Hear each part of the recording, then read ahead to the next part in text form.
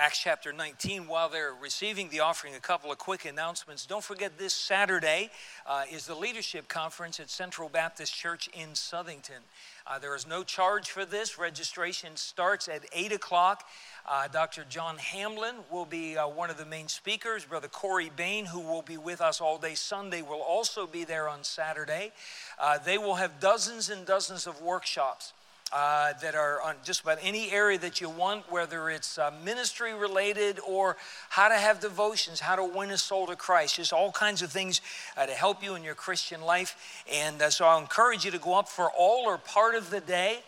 If you can't be there in the morning, go for the afternoon or vice versa. There's information out on the bulletin board. And again, I hope that many of you will take the opportunity to go and to be a part of that. This Sunday night, right after the evening service, the young adults class is going to have a get-together. They're going to be upstairs in Brother Carson Vara's classroom. There's a sign-up out there. It's sort of a games and lots of food night. And so sign up. You don't have to bring food. They just would rather you be there.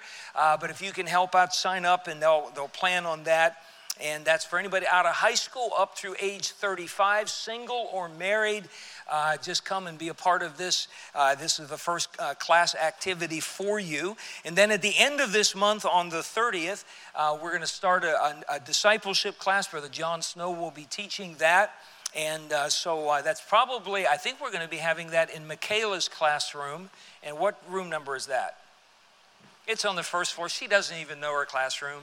And that's for anybody newly saved or perhaps new to the church, or maybe you've never gone through a discipleship class before. It'll be 10 o'clock on Sunday mornings, and it's a great program. It'll be about 10 weeks long, and it'll just kind of keep rotating as people come through that. And so I hope that if you don't need it, maybe you know somebody that will, and you can encourage them to come and be a part of it. We are in Acts chapter 19. And we are studying what is probably Paul's longest and most fruitful ministry of his entire life. Paul was an amazing missionary. He took 3 separate missions journeys. Do we have the map up for us? Yes, we do. We're not going to spend a lot of time in review, so we can move forward just a little bit. But as Paul ended his second missionary journey in Corinth, he traveled across the Aegean Sea, and he came to the city of Ephesus, which is right in there. He was only there for a short time, according to chapter 18. He went to the synagogue, and they seemed to respond very well to him, which didn't always happen. They wanted him to stay longer, but Paul had this burden on his heart that he needed to get to Jerusalem.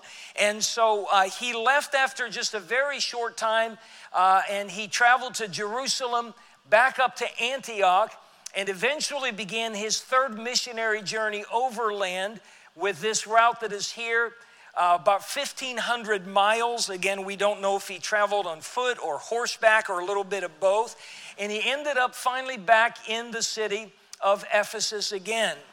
While he was gone from Ephesus, some friends of his, Aquila and Priscilla, he met them in Corinth. They stayed in Ephesus. They met a man who came from Alexandria, Egypt. The Bible says, very eloquent man, mighty in the scriptures. Can anybody remember his name? He was Apollos. He was a disciple of John the Baptist, and it appears that he was a saved man. He believed the message that God was sending a Savior. He just didn't know all the details. He had some gaps in his understanding. So Aquila and Priscilla took him down, and they taught him. And this man that was so fervent in spirit, so knowledgeable, so talented, was a very teachable man. He had a humble quality about him. And Apollos left Ephesus, and he went back over to Corinth and became the pastor there for a time. And right after he left Ephesus, Paul came back. We saw in chapter 19, verses 1 through 7, that when Paul came into the city, he encountered 12 men who were also disciples of John the Baptist. Now, these guys didn't seem to have any background or understanding of the Bible at all. They had been baptized whether it was by John the Baptist or by one of John's disciples, but they didn't seem to know anything about the Bible. At some point in the conversation, Paul asked them if they had received the Holy Ghost since they believed, and they said, we've never even heard that there was a Holy Ghost. Well, John preached about the Holy Spirit, and we looked last week, Genesis chapter 1, verse 2, talked about the Spirit of the Lord. So these guys, they had some religion. They were Jewish men, undoubtedly, but they didn't understand it. So Paul just took them through the plan of salvation, proclaimed Christ to them. They got saved. They got baptized in the name of the Lord Jesus. And then Paul did something unusual, verse number 6 of chapter 19. And when Paul had laid his hands upon them. This didn't happen most of the time when people got saved. It happened occasionally. Paul laid hands on, something we do when we ordain someone to the ministry. It is a symbolic gesture of placing authority upon them, or apostolic authority upon them. And Paul did that to these 12 men. And the Bible says the Holy Ghost came on them, and they spake with tongues and prophesied. It is the last time the speaking of tongues is mentioned in the book of Acts. Remember, it wasn't gibberish or flopping around like a dead fish on the ground. It was a known language that the listeners could understand and so forth. And it was a sign gift that confirmed Hebrews chapter 2 that the word the apostles were proclaiming was truly of God. Remember, the New Testament had not been penned yet. And so forth. We ended at verse 7, and all the men were about 12. Many Bible historians believe that these 12 men became the elders or pastors of the church at Ephesus. We only know that from history, not from Bible. And the church fathers seem to point to that. We don't know their names, and so we won't be dogmatic upon that. But we want to move forward to Paul's ministry now here in the city of Ephesus. A little bit of background. Ephesus was already an ancient city by the time Paul got there. It was established about 1,100 years before Christ. It went through many, many hands. The Persians had it for a while. The Greeks had it for a while. By Paul's day, it was a Roman colony and so forth, but it was a very wealthy city, and it was a very strategic city. There was a harbor right in here that was very well protected from the elements, and so from the Roman Empire on the western side, they would come here, and all of the goods from the Far East would end up coming to Ephesus to be shipped over to Rome, which is somewhere over here on the other end of the map. Ephesus was best known in the ancient world for the temple of Artemis, also the temple called the temple of Diana, your namesake. Somehow I didn't put this together, but according to mythology, Ephesus was the homeland of the Amazons. They're the ones that deliver all your packages to you. The women warriors, strong like Russian bulls. That's where they came from. And one of their champions was Diana of the Ephesians, better known in the DC world of comics as Wonder Woman. Yeah, you didn't know that all fit together somehow in there. But the Amazons, that's actually where that mythology came from. The temple of Diana, or the temple of Artemis, those names are interchangeable, was built, destroyed, and rebuilt about 3 different times. By the time Paul came to the city, the temple of Diana was one of the 7 wonders of the ancient world. And it was considered, of those 7, we're talking the pyramids of Giza, the hanging gardens of Babylon, and so forth. The temple of Diana was considered to be the number 1 of the 7 wonders of the ancient world. It was about 4 times bigger than the Parthenon in Greece. The temple itself, not including the grounds around it, the temple structure itself was about the size of a football stadium. And it was surrounded by massive columns and so forth. It was built on marshy land that they filled in with sheep's wool and charcoal. They did it on purpose to make it earthquake proof. If it was built on solid ground, that area is prone to earthquakes. Remember, Turkey just had a massive earthquake not that long ago, just a few weeks ago, and so forth. So they thought it would keep this temple more secure, and actually that was pretty sound. The main feature of the Temple of Diana was this massive, hideous statue that stood in the temple itself. Most historians believe it was probably the remnants of some type of a meteorite, because their mythology said this image fell from heaven. And as it came through the atmosphere and the heat and all of that stuff, it melted it into this grotesque form that if I guess you stared at it long enough, looked feminine in nature, that type of thing. And so they build it and they worship this thing because, again, it fell from heaven, so it's a sign from God in the pagan mindset.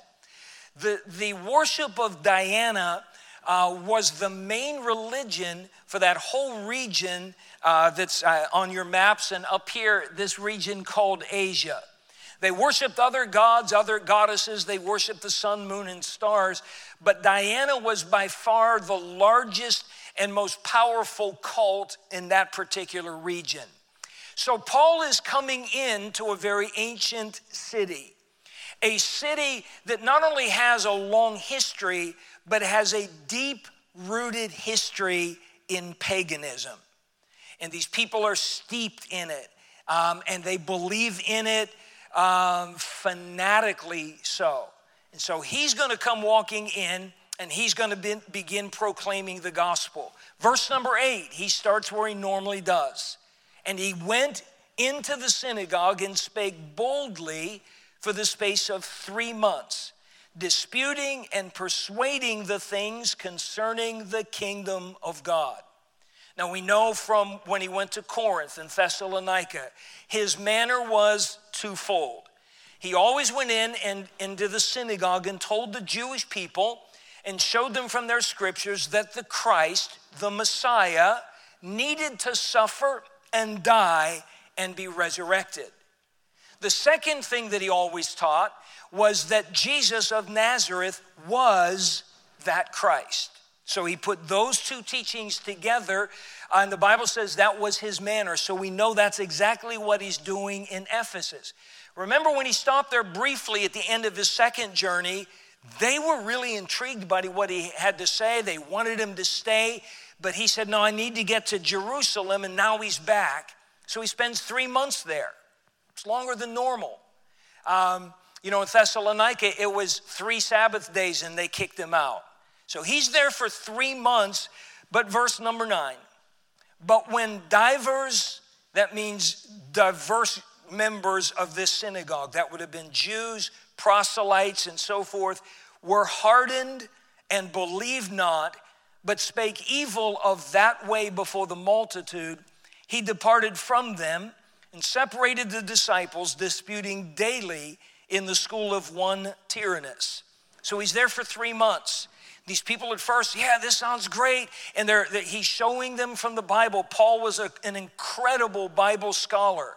Apollos had been there. Notice what it says in verse 26 of chapter 18 about Apollos. He began to speak boldly in the synagogue, whom when Aquila and Priscilla had heard, they took him unto them and expounded unto him the way of God more perfectly. So Paul's not the first voice. He is just one more voice, taking their Hebrew scriptures, helping them understand that Jesus is the promised Messiah, understanding salvation by grace through faith. But at some point, a whole bunch of people just decided this is not what we want to hear anymore. And the Bible says 3 things about them. Number 1, they were hardened. They were hardened. They developed a callous in their heart. They didn't want to hear it anymore. Name somebody in the Bible who is famous for hardening his heart against the Lord. Pharaoh. The Bible says several times that he hardened his heart. He was seeing God do amazing things. Even before the plagues started, Moses and Aaron walked in with the message from the Lord and said, "Thus saith the Lord God of Israel, let my people go that they may serve me." And Pharaoh said, I don't know you and I don't know the Lord. I'm not going to let him go. And then the challenges started. And if you remember, Aaron cast his rod down, and what happened to his rod? It turned into a serpent. Pharaoh's magicians cast down their rods. What happened to them? Turned into serpents as well, but Aaron's rod swallowed them all up. And then he picked it up and it was back into a rod again. Pharaoh looks at these miraculous things that are taking place and he just says no. We harden our hearts just by saying no to God. We just don't like what he said. We don't like what he's telling us. It's not that it's not Bible. We just don't like what the Bible says and we say no. Pharaoh did that over and over again, but along the way, as not only did Pharaoh harden his heart, but in the book of Acts, Exodus, several times it says, the Lord hardened his heart. You know, it's a dangerous thing when you and I harden our hearts. It's even worse when God hardens it. Because what that says is we've crossed the line. And God's done talking. God's going to show us, and he's going to prove that he's God, but he's hardened our hearts because that's what we've already done with ourselves. You say, yeah, but Pharaoh was a lost man, and these people here in Acts 19, they were lost. Turn, if you would please, to the Gospel of Mark, chapter 6. Mark, chapter 6.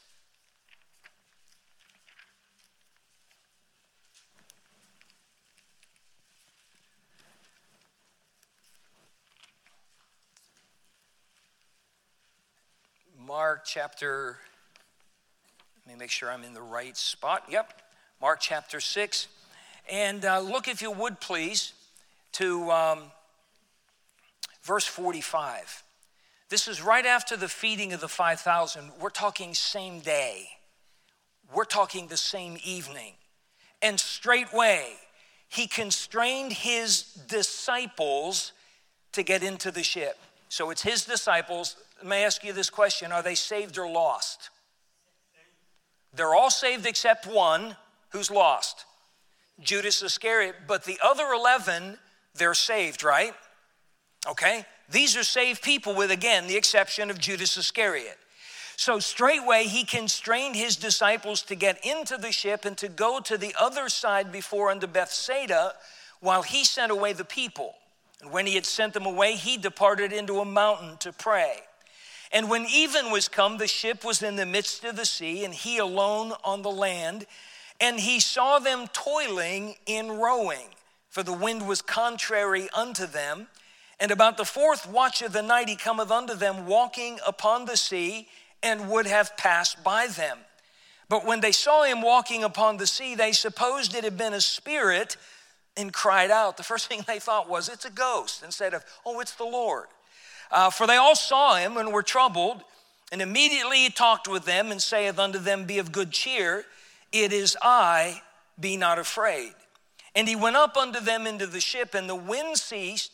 And they were sore amazed in themselves beyond measure and wondered.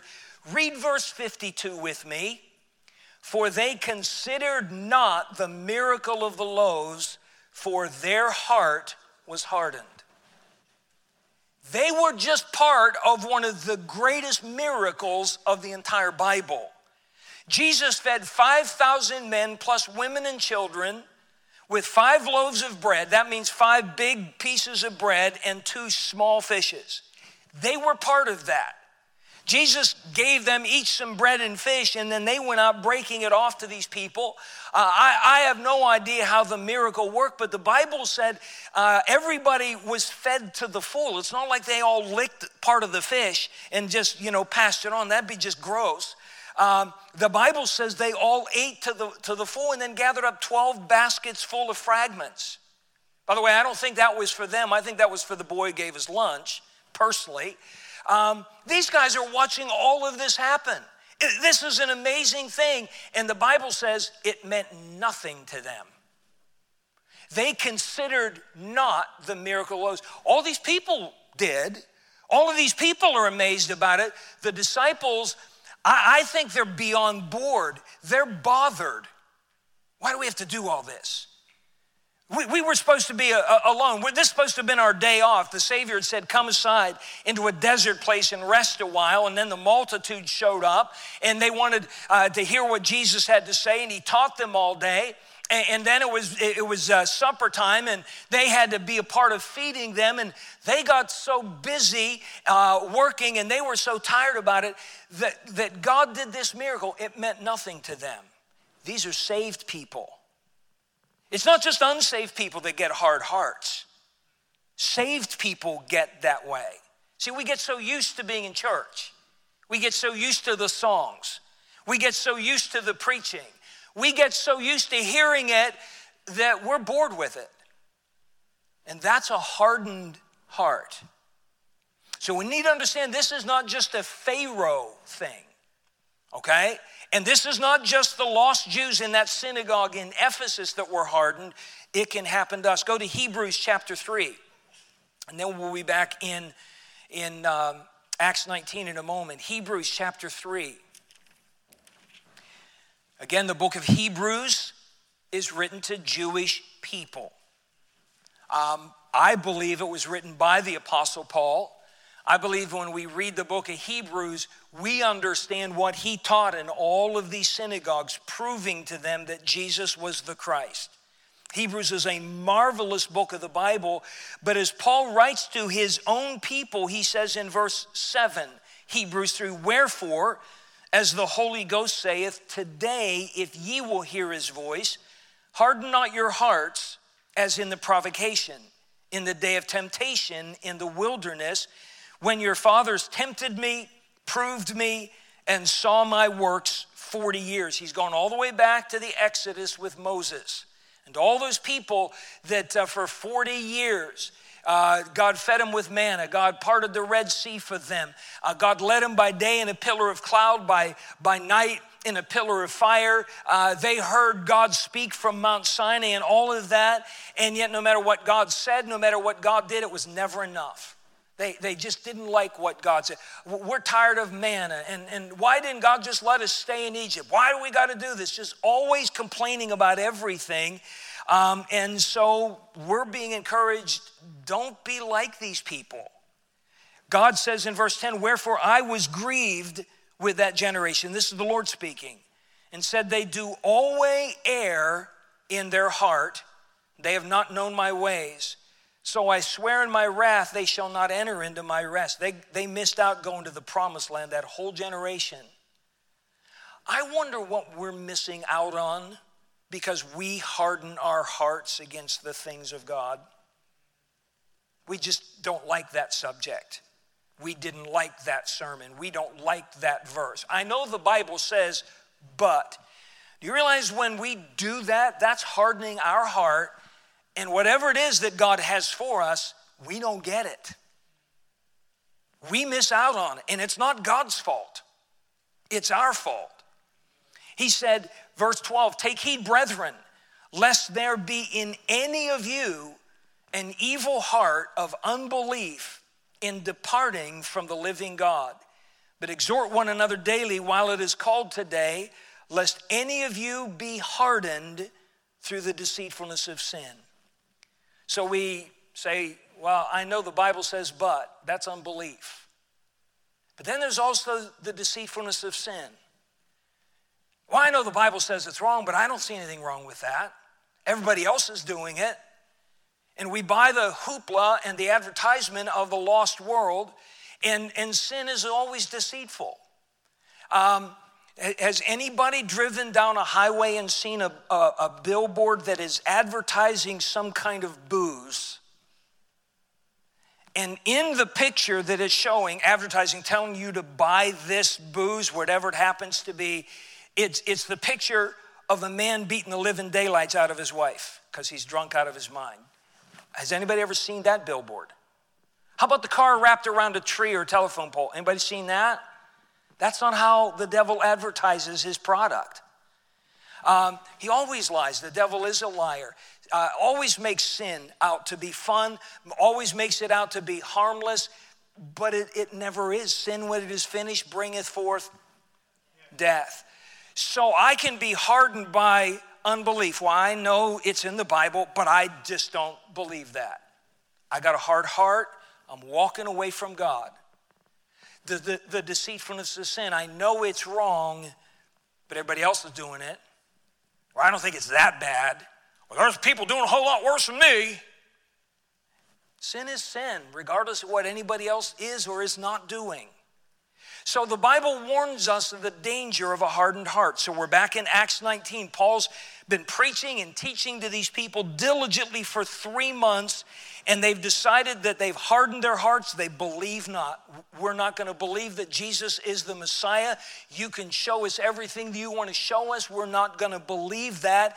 And then they took it a step further, but spake evil of that way before the multitude. They started lying about Paul and his companions and their disciples, the people that got saved, and the message, and so forth. Before the multitude is probably just the unsaved world around them, those gathering in the synagogue, any Gentiles that are being attracted to this preaching of Paul and his companions.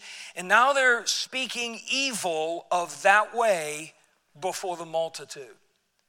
I mentioned when we were doing the prayer request some of the bizarre things that we see going on in our culture and our country today. Who would have ever thought that a parent standing up at a school board protesting pornography being placed in libraries for elementary children would be considered a domestic terrorist? What do you think of when you think of a terrorist? You think of people that strap bombs to themselves or fly planes into buildings, right? But now they just use that same term to a parent that says, I don't want my child reading smut. That's what they're doing with Paul, his companions, everybody that's been converted. They're speaking evil of that way. And they're lying. Be careful when you start hardening your heart against God. You have no idea where it's going to lead you. And these are, by the way, these are the Jewish people. One of their titles were the people of the book. These were the people to whom God had entrusted the Old Testament scriptures, the promises of God. The covenants were all theirs. They claimed to be Bible believers, and they've hardened their hearts, and now they're lying and speaking evil against the very message of God. The Bible says in verse 9, look on, when this happened, he departed from them. He's given them the gospel. He's been patient. He spent 3 months teaching. So just like he did in Thessalonica, like he did in Corinth, he says, fine, I'm going to leave. He separated the disciples. Those are the ones that got saved, disputing daily in the school of one Tyrannus. We don't know much about this guy other than that his name means tyrant. Cool. That's what his name means. And there's no indication that that's what he was. It's just that just happens to be the name that he had. He had his own school. He opened the doors and allowed Paul to come in. And they're using his school, if you will, as a church building. And they're having church every day, disputing daily in the school of one Tyrannus. Look at verse 10. This is incredible. And this continued by the space of 2 years. So he's already been 3 months in the synagogue. Now he's in this school of Tyrannus for 2 years. This is Paul's longest ministry. So that all they which dwelt in Asia heard the word of the Lord Jesus, both Jews and Greeks. Now, look how big Asia is. It's this whole area marked in red. It's about half of the modern day country of Turkey. The Bible says that everybody in Asia, Jews and Greeks alike, heard the word of the Lord Jesus Christ. Without the internet, without radio, television, without the printing press, they heard the word of the Lord Jesus.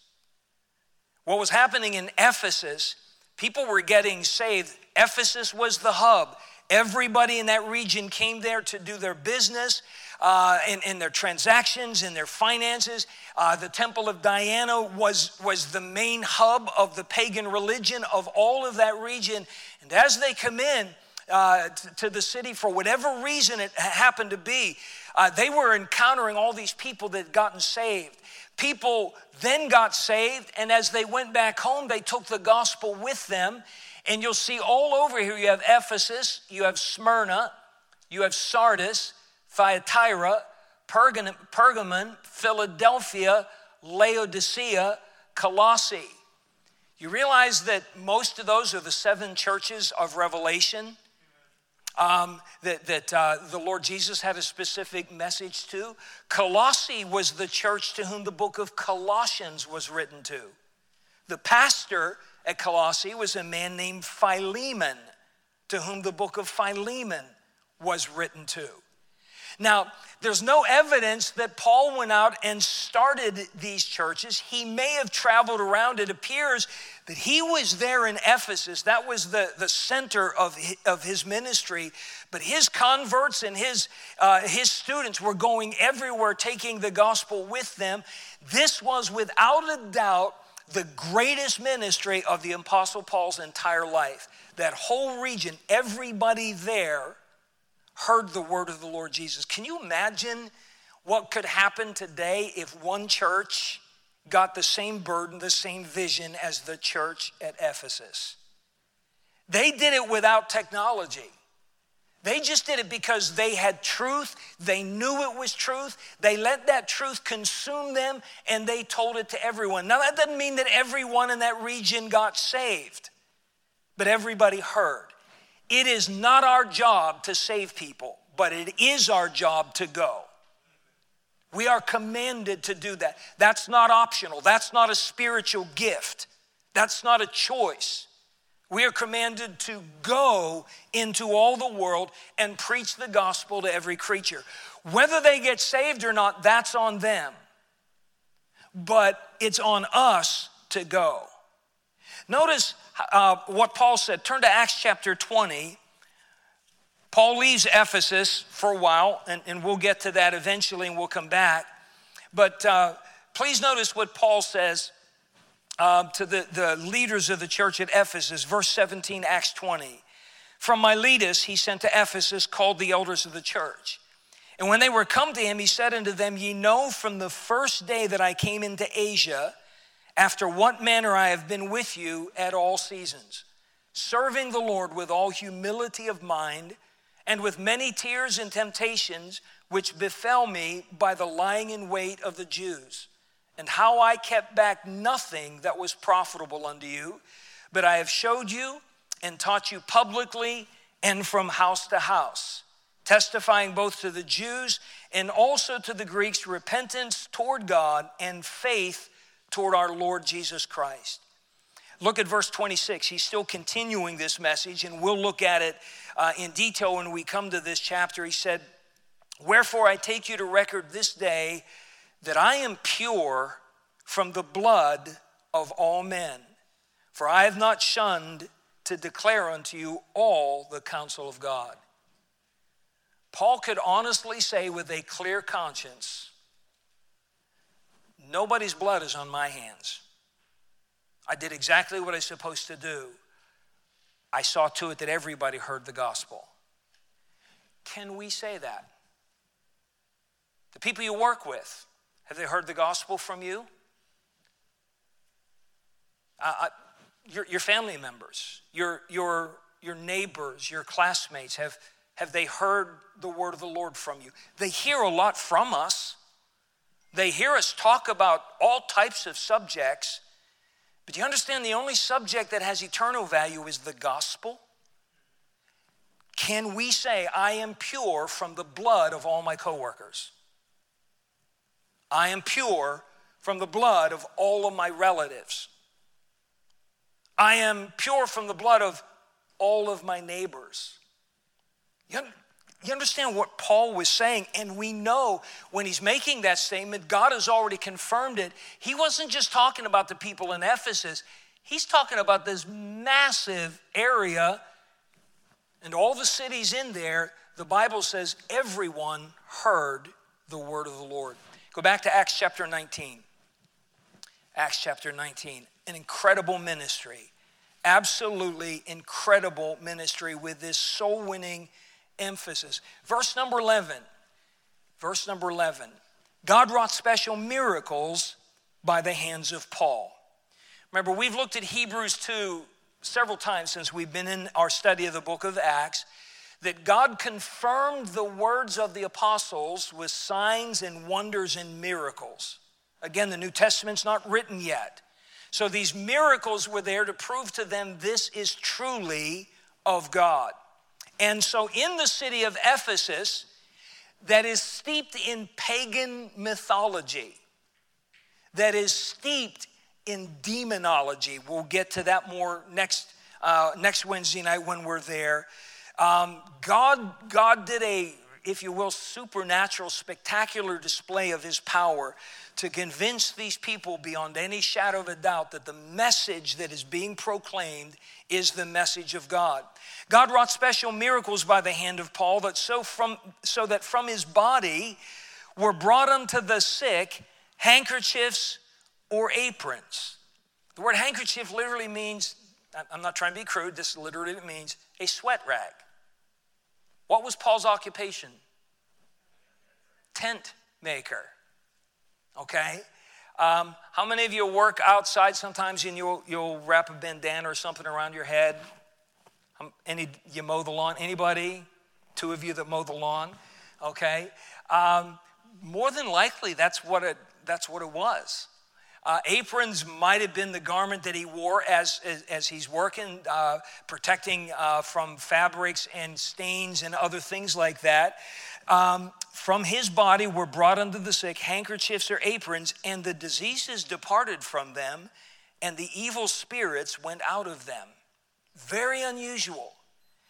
It's the only time that we see this happening in the book of Acts. Now, how many have heard of so-called faith healers, televangelists, and they offer to send you, holy hankies and stuff like that? How many know what I'm talking about?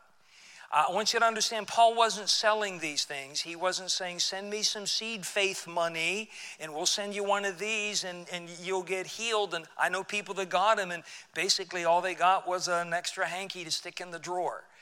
They didn't get healed of anything. Paul wasn't selling anything. This wasn't snake oil. This is just something that God did. God can use any means that he chooses. God doesn't offer us any more explanations about this particular thing that went on, but people would get these rags, these aprons, and somehow the Lord used it, and it, they got healed. People that were possessed with demons, they were cast out of them. Look back in Mark chapter 5. It's not entirely unheard of in the New Testament. Mark chapter 5. Verse 25, and a certain woman which had an issue of blood 12 years and had suffered many things of many physicians and had spent all that she had and was nothing better, but rather grew worse. When she had heard of Jesus, came in the press behind and touched his what? Touched his garment, for she said, if I may touch but his clothes, I shall be whole. Now, there's no verse in the Bible that said touching Jesus' clothes would heal you. This woman had such incredible faith, though, in the power of Christ that she actually believed that she touched his garment, that she would be whole. She is ceremonially unclean. She has an issue of blood. Because of that, she wasn't allowed to go to the temple. She'd had it for 12 years. She spent all of her money on doctors, and they didn't help her. In fact, she was the worst. She wasn't allowed to touch other people because she was considered unclean. It was almost as if she would have had leprosy. That's just the way the Jewish law worked on that. So she said, if I may touch but his clothes, I shall be whole. And straightway, the fountain of her blood was dried up, and she felt in her body that she was healed of that plague. And Jesus immediately, knowing in himself that virtue had gone out of him, turned him about in the press and said, who touched my clothes? Do you think Jesus really didn't know who did it? He knew exactly what happened. He knew who she was.